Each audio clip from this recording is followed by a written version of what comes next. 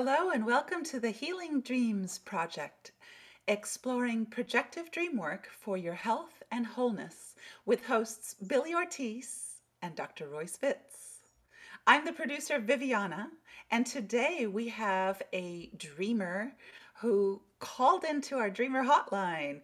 We have Lauren's dream. I will start with the dream that was called in. So here we go with Lauren's dream. Hi, this is Lauren, and I wanted to share a dream I had in late February. And I chose it because it's a story that most people would be familiar with. So, in the dream, I'm walking through a marketplace that's covered by a canopy, so the marketplace is shaded. I'm walking down a lane, and on each side are little stone buildings, and it looks very Mediterranean or Greek. And as I'm walking along, I can't figure out where I am or why I'm there. So I decide to look for something familiar, and I see that through an open gate from the marketplace, I can walk out into the countryside. And there's a forest and there's a meadow. So I think, well, I'll walk out there to have a better vantage point to see where I am. And right before I'm able to leave the marketplace, a herd of bulls rushes in. And they are running around me, and I'm very startled. But then I become very excited because I think I'm about to watch the story of Zeus and Europa unfold. Zeus is one of these bulls. So I leap out of the way to climb up onto a gate so they won't trample me. And I'm watching, trying to figure out where Zeus is. And all of a sudden, the young man herding the cattle walks into the marketplace, lanky, kind of mischievous, sort of playful, not the way you would expect Zeus to look or seem. But I immediately recognize that this is Zeus. He is the person herding the bulls. He's not actually a bull. And I'm very confused. I'm trying to process this. And he sees me and comes over and kind of stands against the gate and starts talking to me. And I think, oh my goodness, I'm playing the part of Europa. How do I get out of this without messing up all of history? This is awkward. I'm still me, but he doesn't recognize that. He thinks I'm Europa, and this whole thing is unfolding. So anyway, I realize that he's sweet-talking Europa. He's trying to get her to go away with him. And I realized that he didn't kidnap her, and he wasn't an old, scary man taking advantage of a young girl.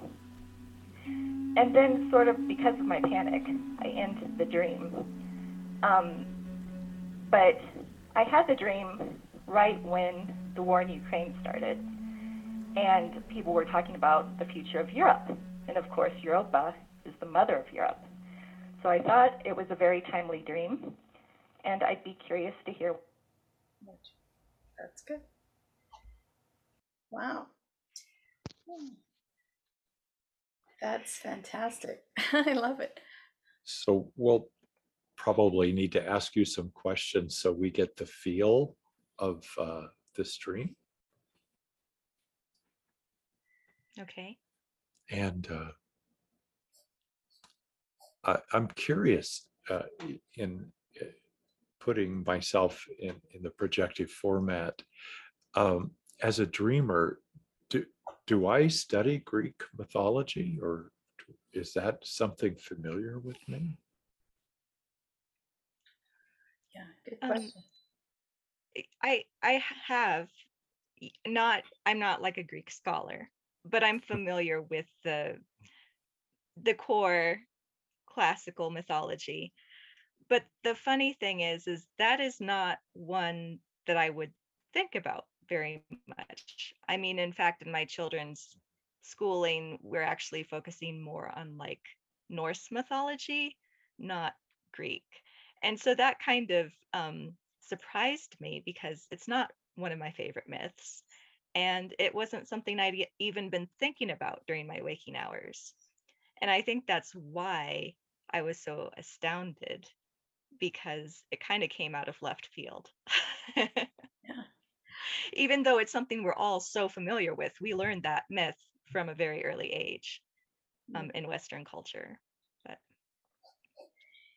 And so when I did, even though I say it's the dreamer, it's not really one of my favorite myths. It is what, how do I feel about it though? I mean, what do I think about the myth when I hear it and hear it replayed so somewhat in my dream?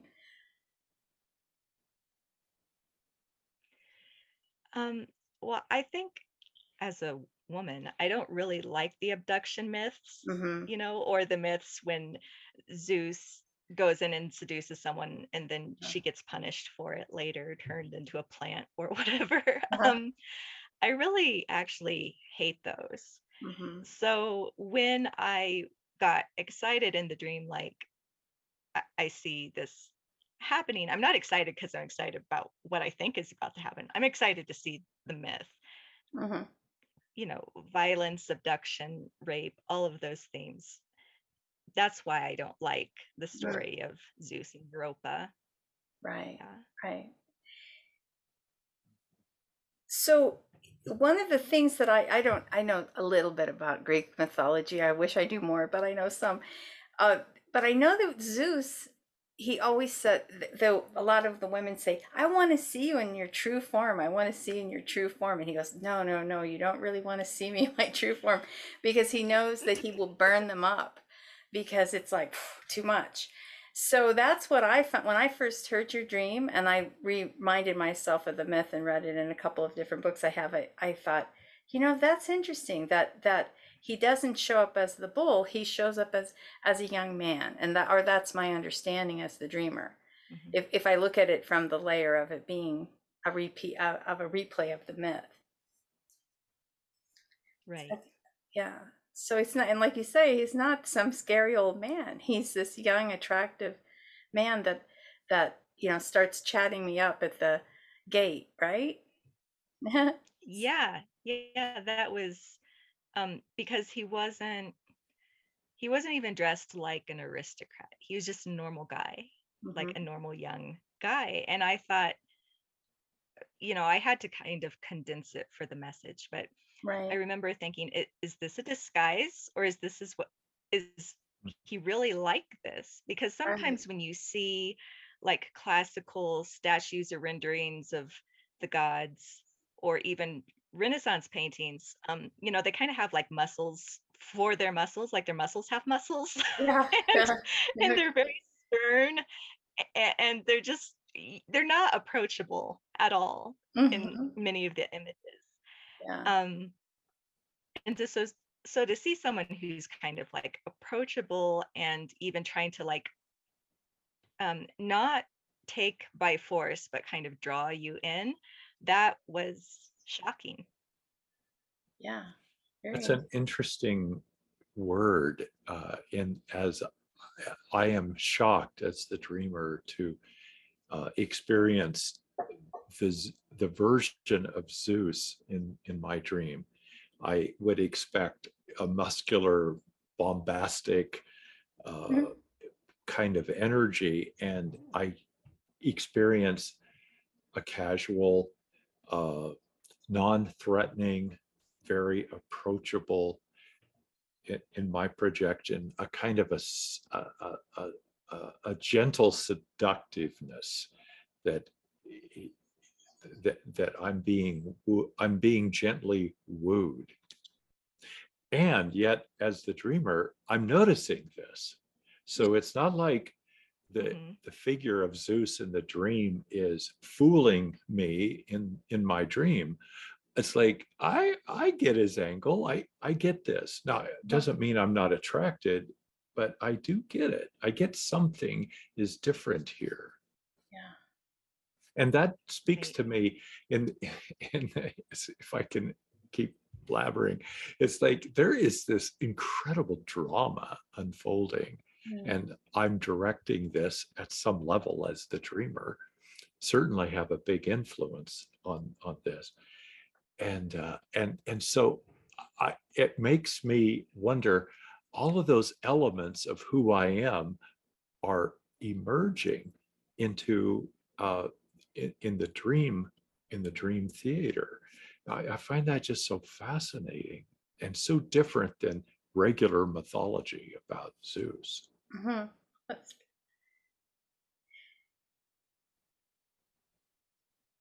If I, Can I yeah, oh please yeah, go do. ahead. No, you go ahead. Okay. So when I was trying to explain that, like, I knew I was myself, but I was like, everyone around me apparently thought I was someone else. Um, I was trying to figure out how to explain this because I don't know about you all, but different dreams have different formats for me. Like Mm-hmm. how much I am participating or observing, or whether I'm fully me, or whether. So when I was a kid, there was this show called Wishbone. I Mm. don't know if any of you ever were Yeah. familiar with it. Yeah. But so it was this little Jack Russell Terrier, and he wasn't a speaking dog, but there was a voice actor that made his like internal dialogue. And so he had his real life where he was running around with all of these middle school kids, and then he would take you into a piece of famous literature, and he would assume the identity of one of the main characters, and he would kind of walk you through that piece of literature, so you as the viewer knew it was still Wishbone, but all of the actors around him thought he was like, if it was Romeo and Juliet, he was Romeo, so they all thought he was Romeo, but you're watching it, you know he's Wishbone. Mm. um so it's kind of like that, where Mm-hmm. I was Wishbone. I was going into the story. I know I'm still me, but and if you were the viewer, you would have known I was still me. But around me, it's all real. Everyone's very immersed in this and thinks it's real and thinks I'm really this character and all of that. So that's kind of the format of that dream. Yeah. I, That's great. so if you've seen Wishbone, you know what I'm talking about. Yeah. My daughter used If to you have the haven't, book. that sounds confusing. Yeah, we used to have the books, Okay. and when she was little. Yeah, I remember those very well. So Viviana, you were Okay. going to say something? I have a question for the dreamer. Wondering if Okay. how in my life this dream, how I relate it within the dream. So how does a dream reflect my life? In that, is there a part of my life where I'm not as actually everyone thinks I am, but I know Oh, inside, internally, I'm a little bit different, but I'm playing the role of. Is there ooh, anything like that that resonates? question. Hmm. Yeah. Um, well, yeah, I mean, on two different levels. I think when you're a parent, there are parts like if all of the flags that represent different parts of yourself were like like a Tibetan prayer flag chain, and you're like, which of these flags should I take down so I don't embarrass my kids or whatever? I mean, you do have to like kind of tone things down once you become a parent so that Yeah. you can have that kind of social acceptability, I guess.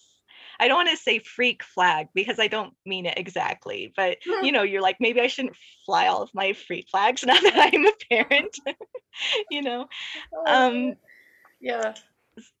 Yeah, I and hear. that's not literal, but I'm trying to think of like a better term. Mm-hmm. But on the other hand, also I'm a writer, which is how I met Dr. Fitz. Um and so the kind of personality I project during my daily life is different from the internal life that I have going on. Like the thoughts that I'm thinking are probably a lot different than most people that I interact with every day suspect. So it Wow. could apply in two different ways. Yeah. Mm. Very nice. Yeah, that's a beautiful reflection, and how I project upon that is that I'm doing my best to be thoughtful about what aspect of myself is being shown and expressed at a certain place and a certain time with certain people. And and and that for me is maturity and wisdom, and not, and certainly not perfect, because in me, I would always have a struggle with, am I hiding something inappropriately? Am I not being authentic? And the other part is, I need to be thoughtful about how I am in the world, and say, as with my children, because they're in their formation. And so I want to notice that and love that and respect that. And in other settings, I will be somehow somewhat different. I find this fascinating in the dream that I've had, that I'm doing this very clearly. I'm noticing who I am. I, I love the idea of the wishbone story, that helps to kind of update this uh, uh, way of being in the world, that I am all of these things all at the same time. Right. And in the dream, I am all of these aspects all at the same time. In fact, I'm even Zeus in my dream, because Zeus is somebody I've, at least in part, had a hand in creating the image that he carries in the dream. I'm the marketplace as well. Mm. So I'm everything in the dream, and I'm noticing all of these aspects of who I am. Right. Yeah. So if it were my dream, Lauren, I would try to remove myself from just the myth view of it and see it as Mm. an interior unfolding in my own psyche. Like, what is it, as Royce is saying, what part of me is Zeus like? What part of me is like like this lanky version of him? Lanky and mischievous. I like that. And also, the Europa part of myself. And what do bulls mean to me? All of those things. I would look at it strictly as though I'd never knew what the myth was. What is this unfolding in me? And it reminds me of the myth.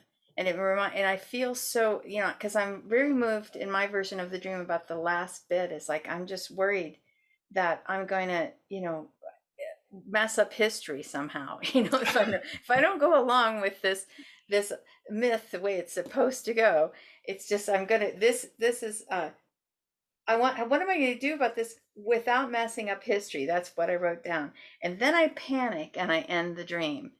So there's some part of me that I can't. I mean, there, on one level, I have to say to myself, well, how could I ever really change the myth? I mean, it is what it is, and myths tend to unfold and change over centuries, of course.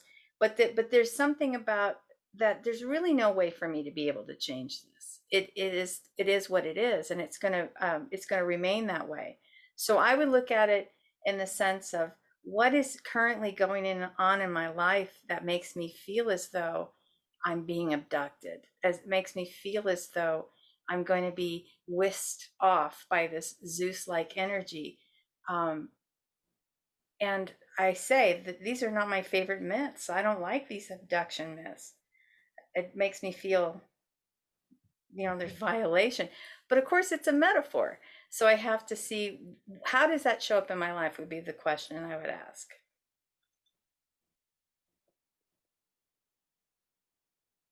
Yeah. Well, I think there are a lot of life circumstances that you can't change. I mean, for anyone, and I have life circumstances like that too. And sometimes you um you want to find a resolution, but you just know it's going to be a long time.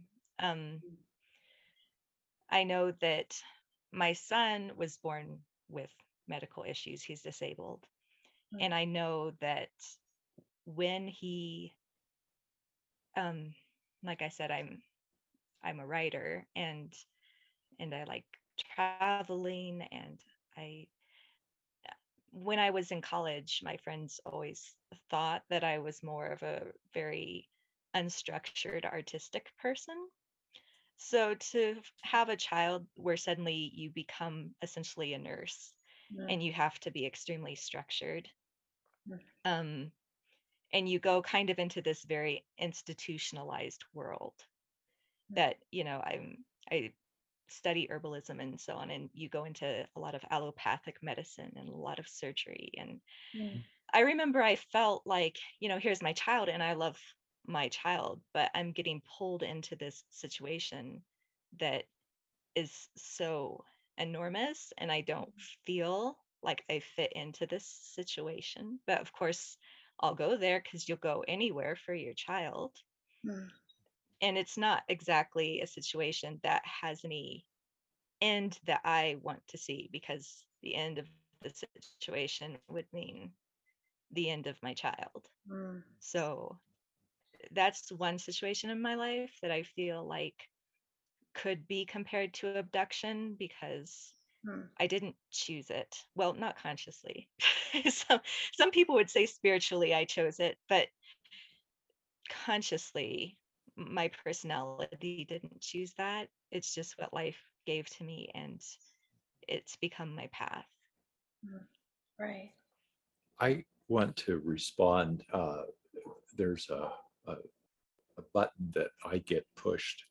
Uh, I do know that some people sincerely believe that we choose a path, we choose, a situation, and and and I do not believe that.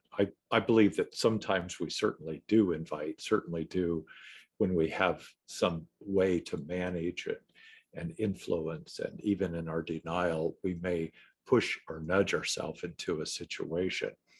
But I don't believe we are born into something by choice, or that we receive those kinds of uh, challenges out of a sense of this is my spiritual um, uh, mandate that was handed to me, or that I chose it, I think things like this happen. And the reason I'm lifting that up is this dream feels to me like an amazing transformative dream. I am reforming history. I'm reforming my history. I loved how the dreamer was sharing about uh, how I have accepted this uh, this stuff of life. And I do feel abducted. I mean, how much more honest could I be than to say, I didn't choose this and I have this. Now, how do I create beauty and meaning and adventure and purpose in the midst of the paradox of experiencing anguish and sorrow and turmoil and anxiety? And I feel like the dream is kind of making a movie for me Mm, about watching how I am doing that, how I've done it, how I'm doing it, and how I will do it. Um, I'm getting goosebumps. So for mm, me, it's on target as a dream for me. I wake myself up because I don't remember the whole dream at the moment, but it's like, what are people going to say? I don't want to mess up history. I've got to wake up, and it's like, yeah, that would be a good thing to change history. That would be amazing to mm, change Europe, uh, and it's as big as that to me. Well, the dream is gracious. It helps use my anxiety to leave the dream inconclusive, because it is not like a script that I was handed. It is not like a script. I'm framing, I'm writing, I'm a writer. I write the script. mm, I'm influenced by everything. Yeah, I'm affected by everything. And the dream for me is existential. I create meaning and purpose as best as I can, with as much intention as I can. And there's a lot I don't control. And so the dream wakes me up and says, join in this creative, unpredictable, and loving process. Wake up into this. I am on my right path. Not the perfect path. I'm on my right path.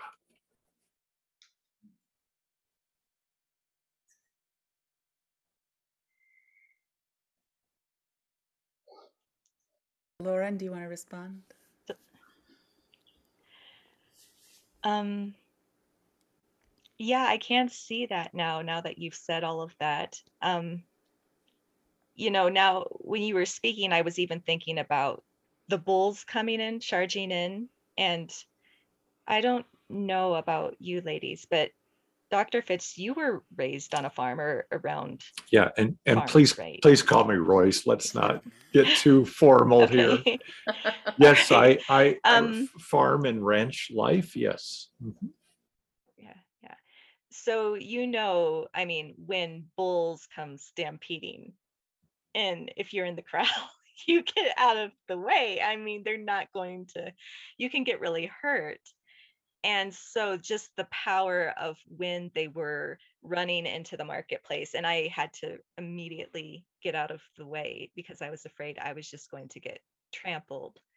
Um, I think when an unexpected life event happens that's very difficult, it's kind of like that. Like you have to figure out how to respond very quickly, or you feel like you're going to get pushed down and go under and get trampled, and you know.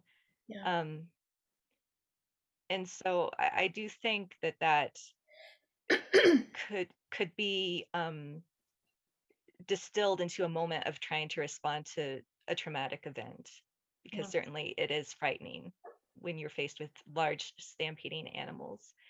And then the part at the end of the dream where I was panicking, like I don't want to change history, we were talking about a script, and part of it was that if it had been going along like the myth was supposed to, I would have known that all I have to do is just like climb onto the bull's back and he's going to take me to an island. And, like Yeah. I wouldn't have had to like think through, like, what do I do now? But it wasn't unfolding the way I expected. It wasn't unfolding the way I'd always been told. It was totally different. And so then that put more pressure on me because I didn't have the script. I That's was right. That's right. Yeah. That's where I Yeah. get touched. I get touched again. I don't have the script. I think I know what life is supposed to look like. I know some of the mythologies. I know some of my own teachings that I was raised in, faith group and or otherwise. I know the scripts of the government. I know this, I know that. And this dream isn't letting me have those traditional scripts. And facing a herd of bulls. We haven't talked about that. That's a powerful image. It could have been elephants. It could have been, bison, and in the dream, it's bulls. And I was raised around cattle. I know of stories of where uh, a docile, is that the right word, bull attacked and killed a rancher. I know some of those stories. It's like, how does that happen? They're supposed to be not like that, and they do. And so it's an unpredictable, animalistic, primitive energy. And this is in me. This is in Right. me. How do I what do I do with that energy in me? It's a whole herd. It's not just one. And and then somehow this Zeus character becomes he is the herder. And I'm playing with the word herd. What do I hear that is helping me manage this chaotic herd of stuff, of energy?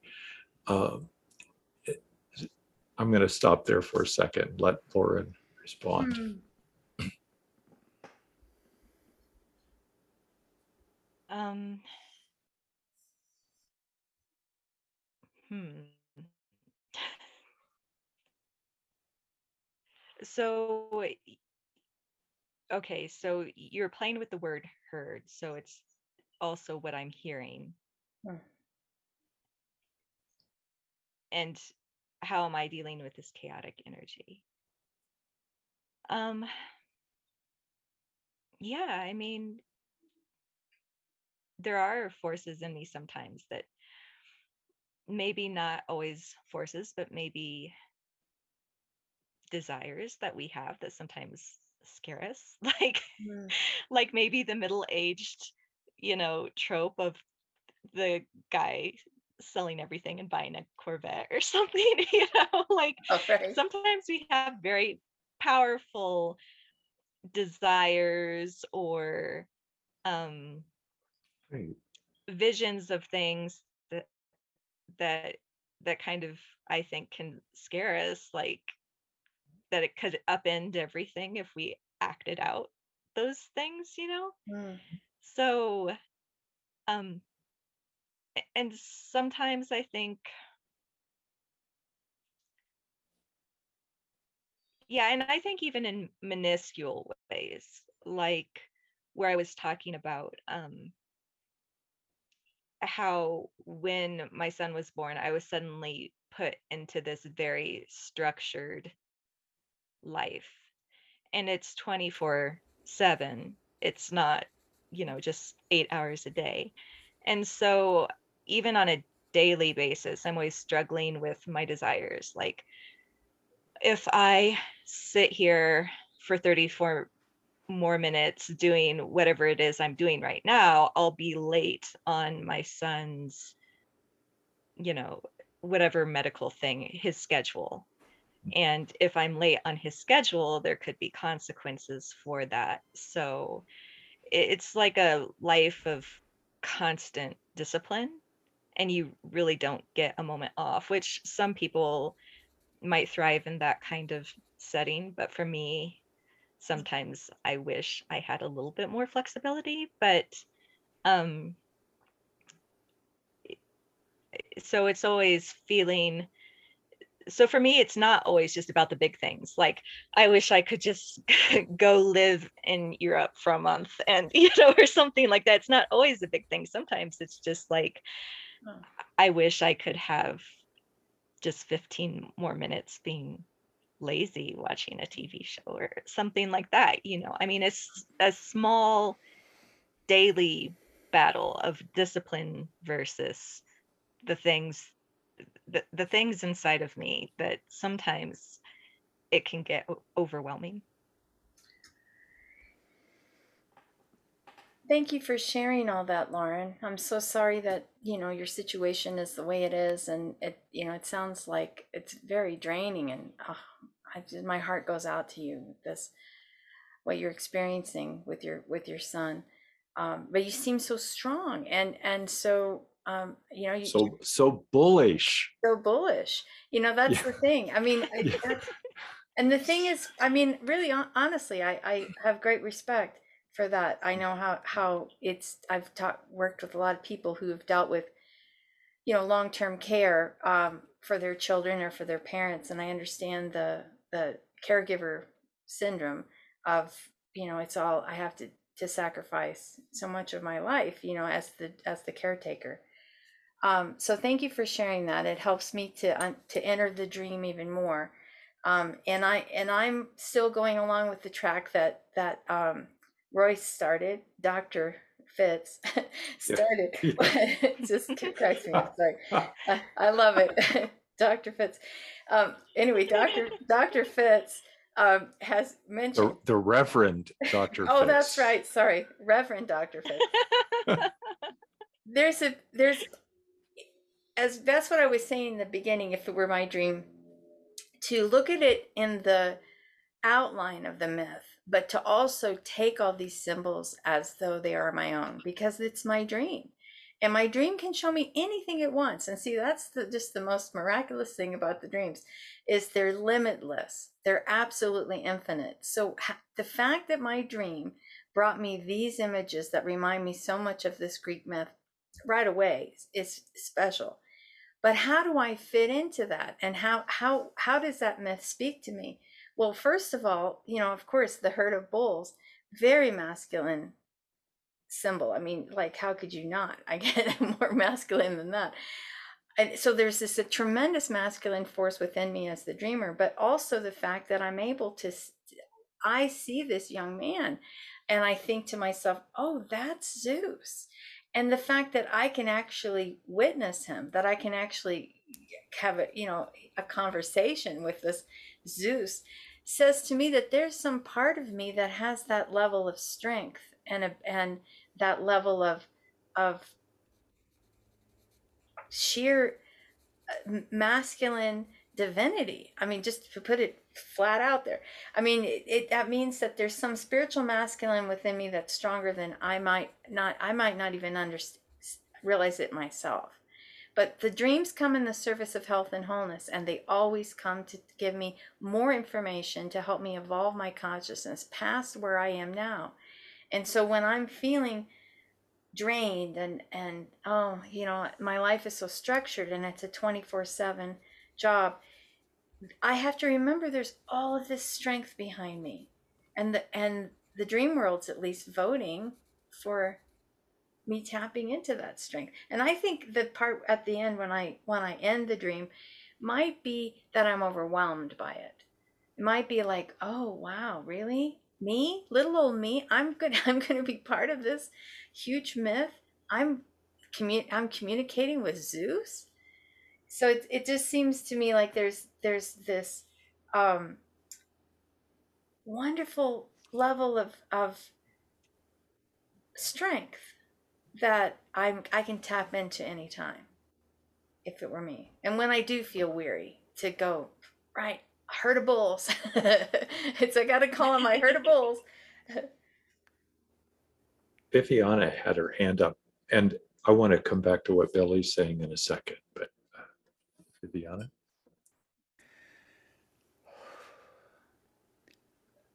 I was born with dislocated hips, and my parents had to helicopter around me to keep me happy and feed me and bathe me, and I had to go to, whenever I needed to go to the bathroom.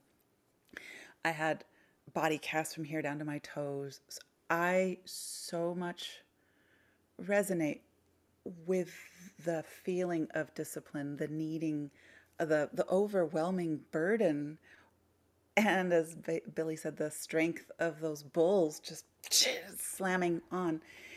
And I identify with the creative spirit that loves the freedom, loves the travel, loves the, and as a fellow sometimes writer myself, this dream point would, if it were my dream, it would point. I mean, this is the beginning of a huge legend, my legend. This is the beginning of a myth. This is my myth, and I'm writing it. I'm Europa. I'm the heroine. I am going to use the thing that everything, the strength that I'm faced with, the overcoming, the bulls that are coming after me, as learning possibilities and as tools for future characters in my book, in my myth, in in this wonderful epic novel that I'm drumming up, that I'm learning from all these experiences and able to use them as tools for my characters in the future. And if I may step into a little bit of astrology. Okay. There is, Europa is an asteroid. And as we discover more beings in the solar system, we're, as astrologers, coming up with more myths and going with the myths behind them. And Europa in the chart shows where we easily fall for seduction. So things that we're tempted to doing. And in this, and I found it interesting that this dream came to me during Taurus season, Taurus ruled by the bull. And that the bull represents in astrology where um, pleasure. The Taurians love seeking self-care. So this dream would remind me of the importance of my self-care as well, and maybe figuring out a bit of that balance, more of that balance. Maybe I need a little more. Maybe I should hire a few more helpers so that my son's taken care of, my family's taken care of, and then I can have a little me time. I can have some writing time. Just, I would also look into what Taurus energy is, which is all about languishing in self care and in things that I love. Mm. Wow, that's beautiful. And I've got a herd of them. Lauren, where are you with absorbing this? What is this like now? Um, well, Viviana, uh, is it or when you say your name? Ah, Viviana or Viviana? Okay, Viviana. Um, she touched on a really important point that I struggle with, but I think all caregivers and even, parents of non-medical children struggle with, which is self-care. Mhm. Um, it's a huge challenge. And when I'm in the community of moms with disabled kids, it's especially a huge challenge for them and Mm. for me. And so it is an important message.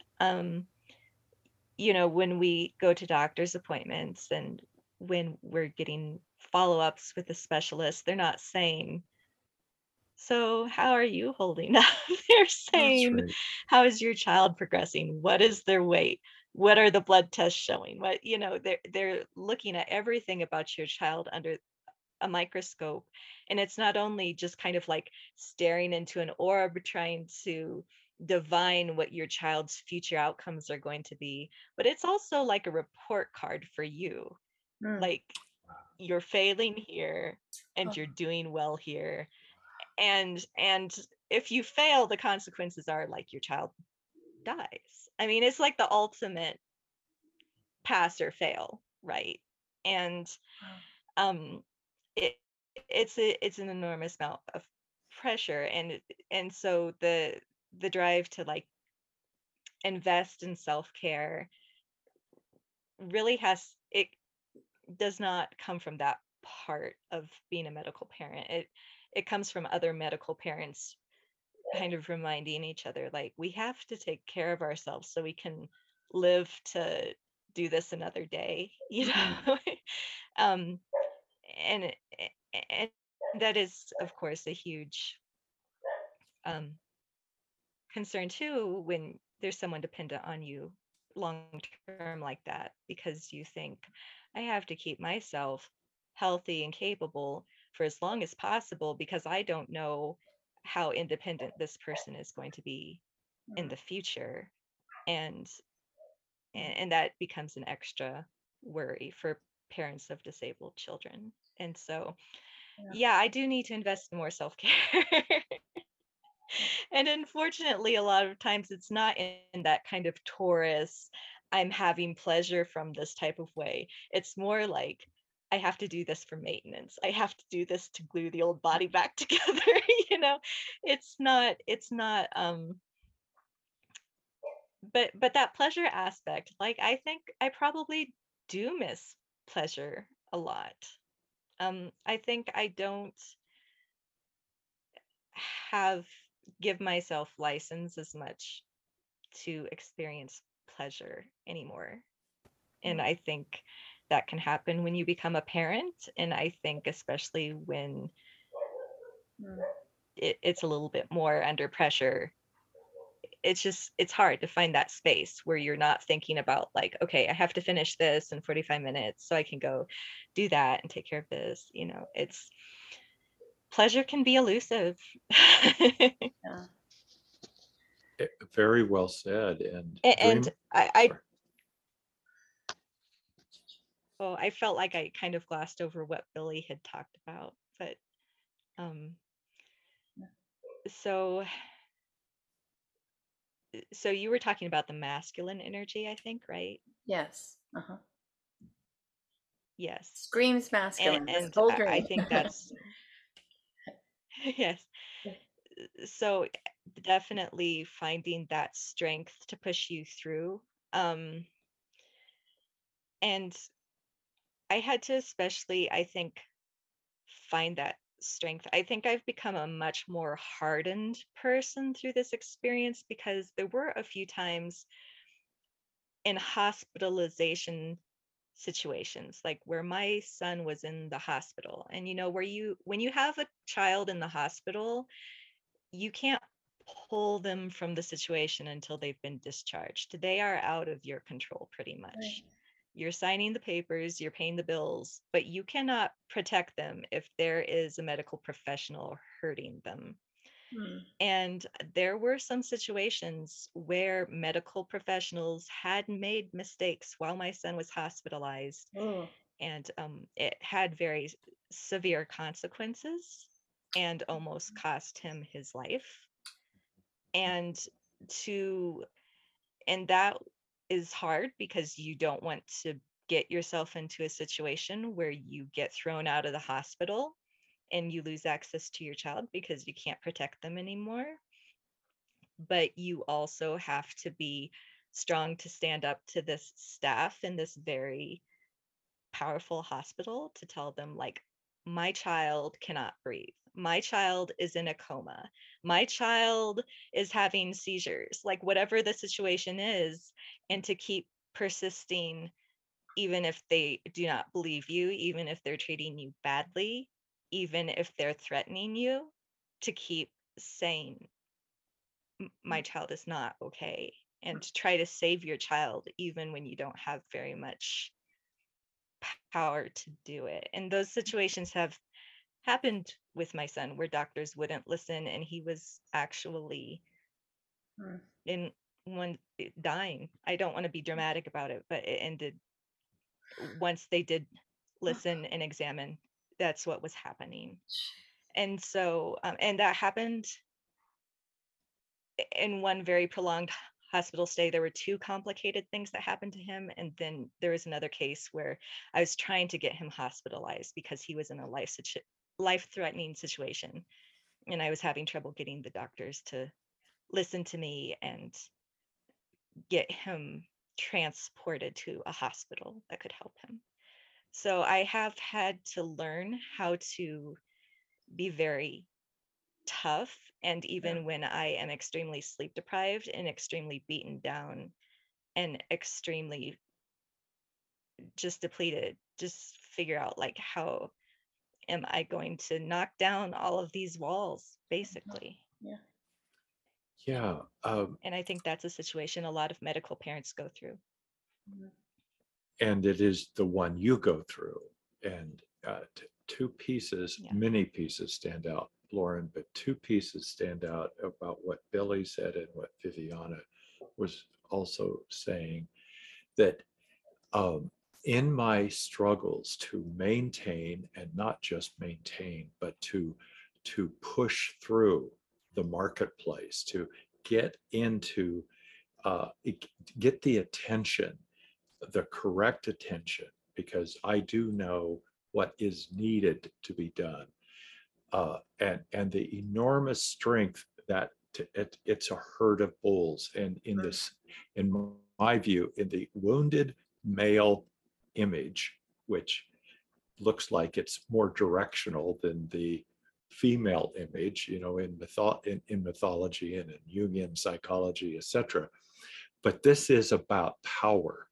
This is about power. And in me, whether it looks like a male or a bull or a powerful woman, it doesn't matter. In the dream, I have the power. And it is a powerful power. And I am beyond my stamina, and I keep going. And what Billy helped me understand a bit ago about it, yeah, I have a personal beef with anxiety. Beef, get it? With anxiety, I don't like it. However, I heard Billy transform that into this is excitement and this is why I wake up. I have all this energy. It's not dread of anxiety. This is power that wakes me up, my energy that is beyond my conscious knowing. Again, not to be perfect. I can't control all the events outside of me, nor the events that happen to my beloved, uh, to my beloveds. But I can do my best, and I am doing my best. In fact, it wells up within me and wakes me up. Yeah. Yeah.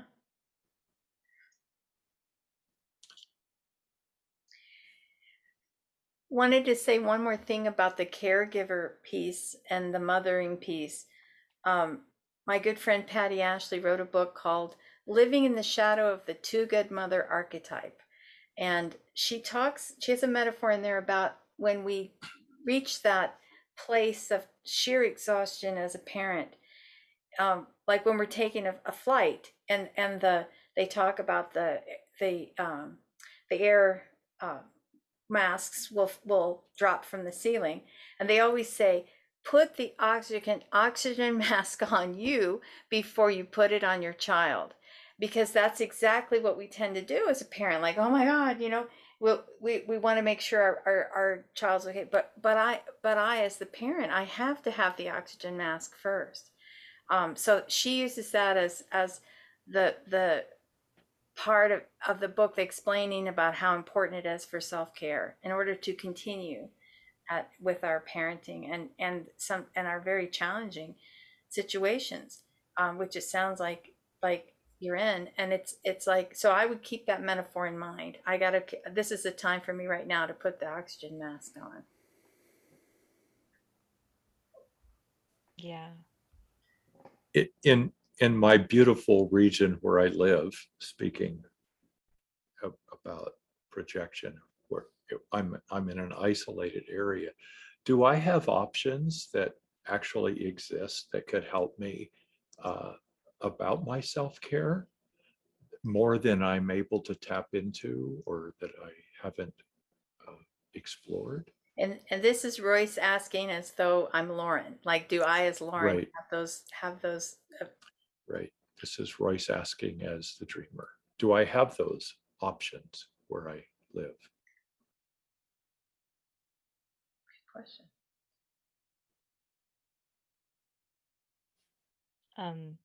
Do you want me to Yeah. answer it? Well, yeah. Well, it's your choice, but It's that is the argument. question. Or just ponder it? Okay, either I one. think I think Mhm. a general issue is that there are resources, certainly, um and I guess I keep saying, talking about the other parents I've met, or the community of parents I've met. I keep speaking in that way because we tend to be our own greatest support.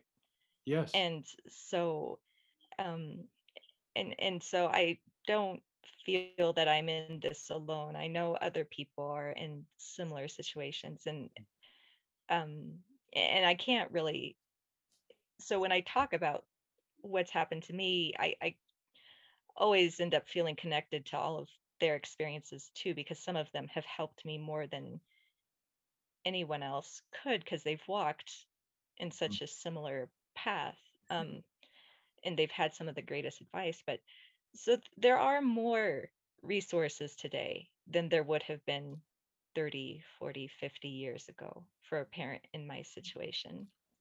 um, but society as a whole still is trying to figure out how to integrate disabled people.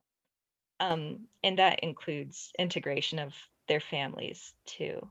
Mm. So right now we see it more as like special services and stuff.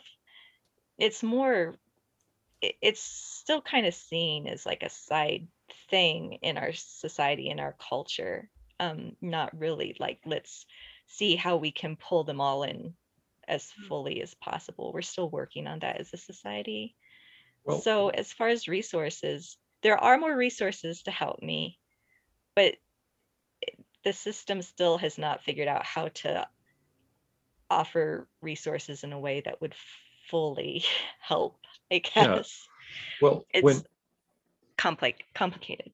when Viviana asked that question about, my own self-care, the dreamer's self-care, are there opportunities that you as the dreamer could take that really could help alleviate some of the strain that is absolutely overwhelming sometimes? Are those resources, are those friends, are those programs available? So the creative energies as the dreamer that I have, like my writing, like my other things, that I can give 15 minutes more sometimes, or half an hour more another time. Do those things exist where you live? To a certain extent. Or is it just a frustrating journey that because some places don't have those kinds of opportunities, and so self-care is so it's even more hard. And and that's to ponder for a second, because I want to come back to this other piece that Billy brings up often, is the the dream doesn't come to frustrate me. It doesn't come to just kind of Right. say, well, this is the way it is, so what? There are The dream comes for our health, for our community, and for our individual health, healing, wholeness, uh, and and and and uh, and so what might the dream be encouraging me to look at Yeah. that is within my grasp? And it's so close to my grasp that I wake up. It's exciting. I wake up, Yeah. and because it exists. Yeah. Um,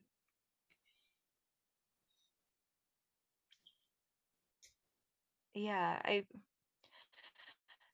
I mean, certainly I could get away probably for an afternoon of therapy or something, those things, but I think that the overwhelming pressure is often that you don't um you want to feel integrated back into society. But for you to be, we live in a society where it's so much about be tough, Right. be productive, Mm. perform up to this certain standard, that when you say, actually, I need more care and I need more help, society is like, quit being a whiner, quit being demanding, quit expecting special treatment. Um, just figure out your problems. And when I'm like, no, you don't understand, because like we're human beings and we're part of a culture and a society, our situation has pushed us to the edge of society and we're not really fully included anymore. And Right. we want to be included. But in order for that to happen, you guys have to help bring us in. You don't realize it because we're invisible, but you keep excluding us. Like during the pandemic, when people kept saying, well, the people who are especially vulnerable, they can just stay home, they shouldn't force us all to do things to protect them. And I'm not saying what people should or shouldn't do to protect other people, but just the fact that they had that attitude, it's like, okay, you say that about my child, so now he can't have friends or he can't have play dates because he's vulnerable. And that means his sister also can't have play dates and can't go to extracurricular things because she can't bring it back to him. And as his caregiver, I also have to withdraw from society. Like, you have basically just thrown our whole family out because you say Discarded. we Yep. aren't worth Yes. including. Yeah, you've discarded us Mhm. because you've said that we aren't worth including and we aren't worth consideration. And so I think since 2020, like, this has always been in our society. We used to, not so long ago, we were institutionalizing disabled people. Mhm. And so it is a learning process, and it's not something brand new. I mean, we know hunter-gatherer societies would take care of disabled people. Um, there were mummies discovered in Florida, thousands of years old. One of them was a teenager with spina bifida. They were just keeping him alive with herbs and basic care, and he had a long life. Um, we have it in us to take care of disabled people. It's not brand new. It's just the way our society is now, making people Yes. understand why that is valuable and why it's important, and that saying, and the guilt you feel like asking for special accommodations and stuff, um and then having people ignore it because they're like, why are you being a whiner? And then you feel Yes. invalidated. Like, I remember asking for a handicap parking space in front of a pediatrician's clinic, and when I told the pediatrician that I had asked the city if they would do this, and he said, well, you just walk down to the end of the street and there's a wheelchair ramp there. But we're in a place that gets a lot of snow. So walking on an icy street Yeah. with your child's Yeah. wheelchair in the middle of winter when it's 0 So, degrees to go around and get back up. yeah. So to hear that from your child's own pediatrician, I mean, just the invalidation Yes. and the being dismissed And constantly, it happens constantly. And that is part of the burden of and not having that holistic Mm. self-care, I and guess. and so the waking dream affects it becomes this tormenting dream. The waking self experiences the torment, and yet the dream is also helping me in my dream to navigate myself in a way that's more holistic, and more healing. And I think because the waking world really does frustrate me. The dream is not here to frustrate me. And that's what I want to kind of bring us back to, is to see Yes, see sorry. what that is there. No, that I think you're pointing out, and that's why the dream has such a creative power, is that it's opposite in my dream of the way I feel sometimes in the waking world. So it's trying to invite me to consider that I do have this energy and beauty and power to affect some of the goodness and change that I'm yearning for. I saw Viviana's hand a second ago. Mhm. It's diving back into the dream. Yeah. What really sticks out for me is this mischievous, playful guy who is not the way I expect Zeus. And when I see it printed here, Zeus, see us, maybe, if Yes, you yeah. stretch it a little bit. You don't expect Mm. Zeus or the Zeus inside of me to be this way. Mhm. Yet the dream is calling me to magnify this mischievous and playful side of me. It's magnifying it so that I can look at it, so I can what mischievous and playful, operative word, inside of me can I bring out more, or inside my son, who I maybe Zeus is my son, Mm. sharing and teaching me strength, teaching me the ends of you know, discipline and Mhm. structure and all of, I mean, what a gift that my son is bringing to me by bringing this magnifying glass of structure, of discipline, of, of strength. Strength is the most beautiful word, I guess I would put onto there. And Zeus is the one, this mischievous, playful being is not what I expected Zeus to look like. And he's the one hurting the bulls. He's not one of the bulls. He's hurting them. So he's controlling them. He has the power over them. I am hurting all these Mm. strengths. I am bringing in the power within and swooping it into me, breathing it, and then manifesting it and using it in a playful way. That's the main thing that I would want to dive into, if that resonates at all.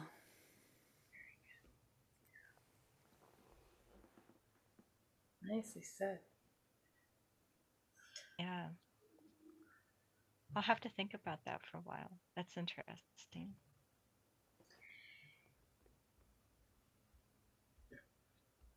Well, one It's almost like making a playful challenge out of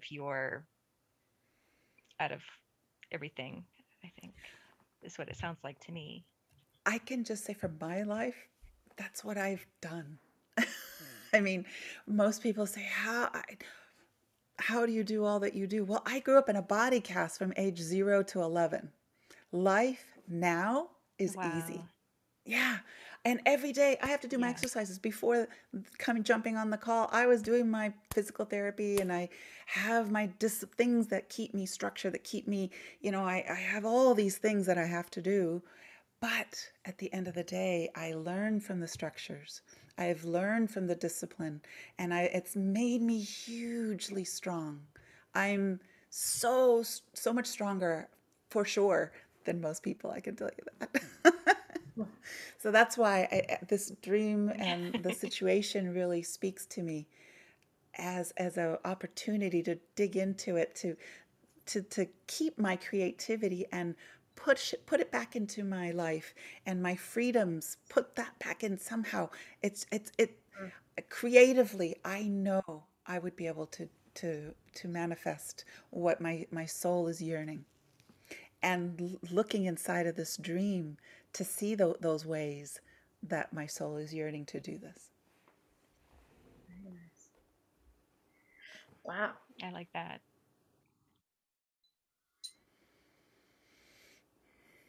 So one thing about the abduction myths and how Zeus just finds a goddess, he falls in love with her, and then he whisks her off wherever. That has a lot. The metaphor has a lot to do with decisive action, and that's one of the most positive things about when we get our really in touch with our inner masculine is decisive action. And that means as you were describing in the hospital, I had to talk to these doctors and make it really clear that they made a mistake. That is that Zeus energy inside going, this is not good. I could fulminate you any minute. There's this, and there's a herd of bulls right behind me.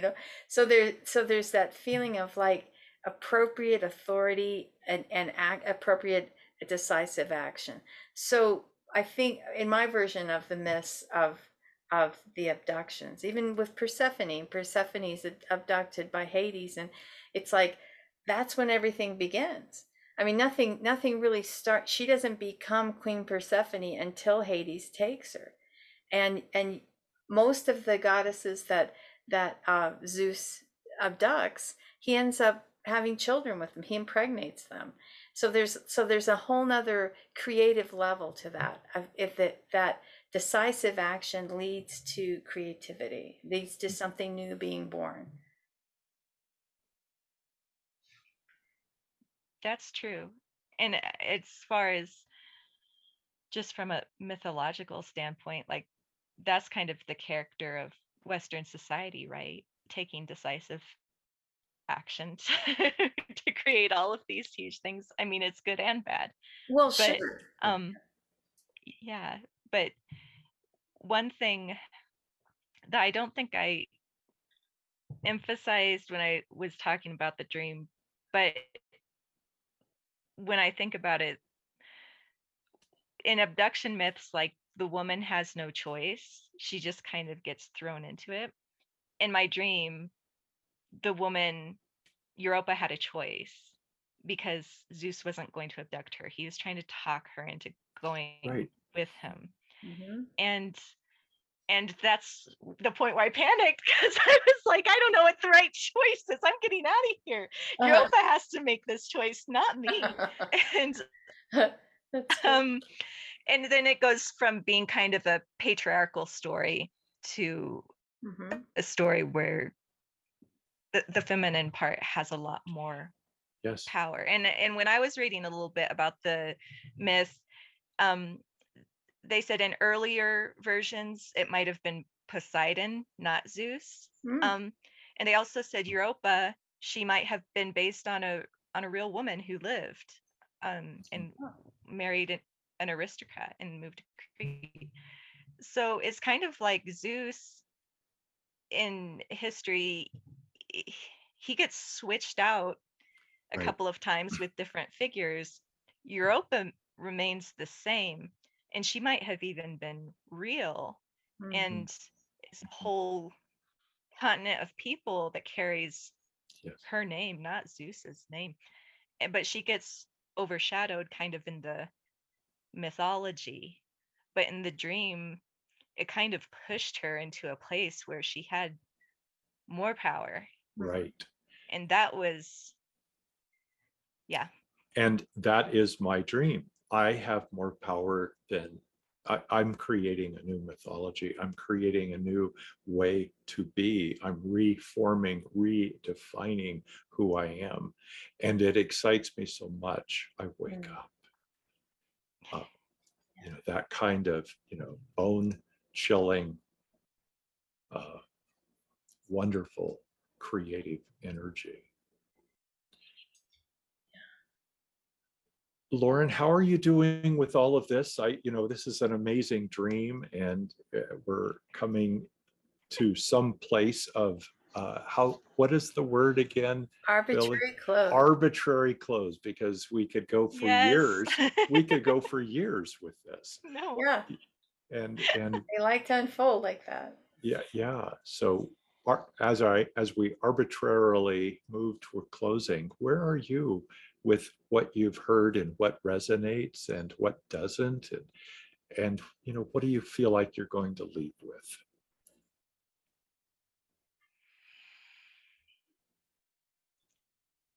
Well, I mean, this has been awesome. You guys have really coaxed a lot out of me. So you were kind of playing the role of Zeus, maybe.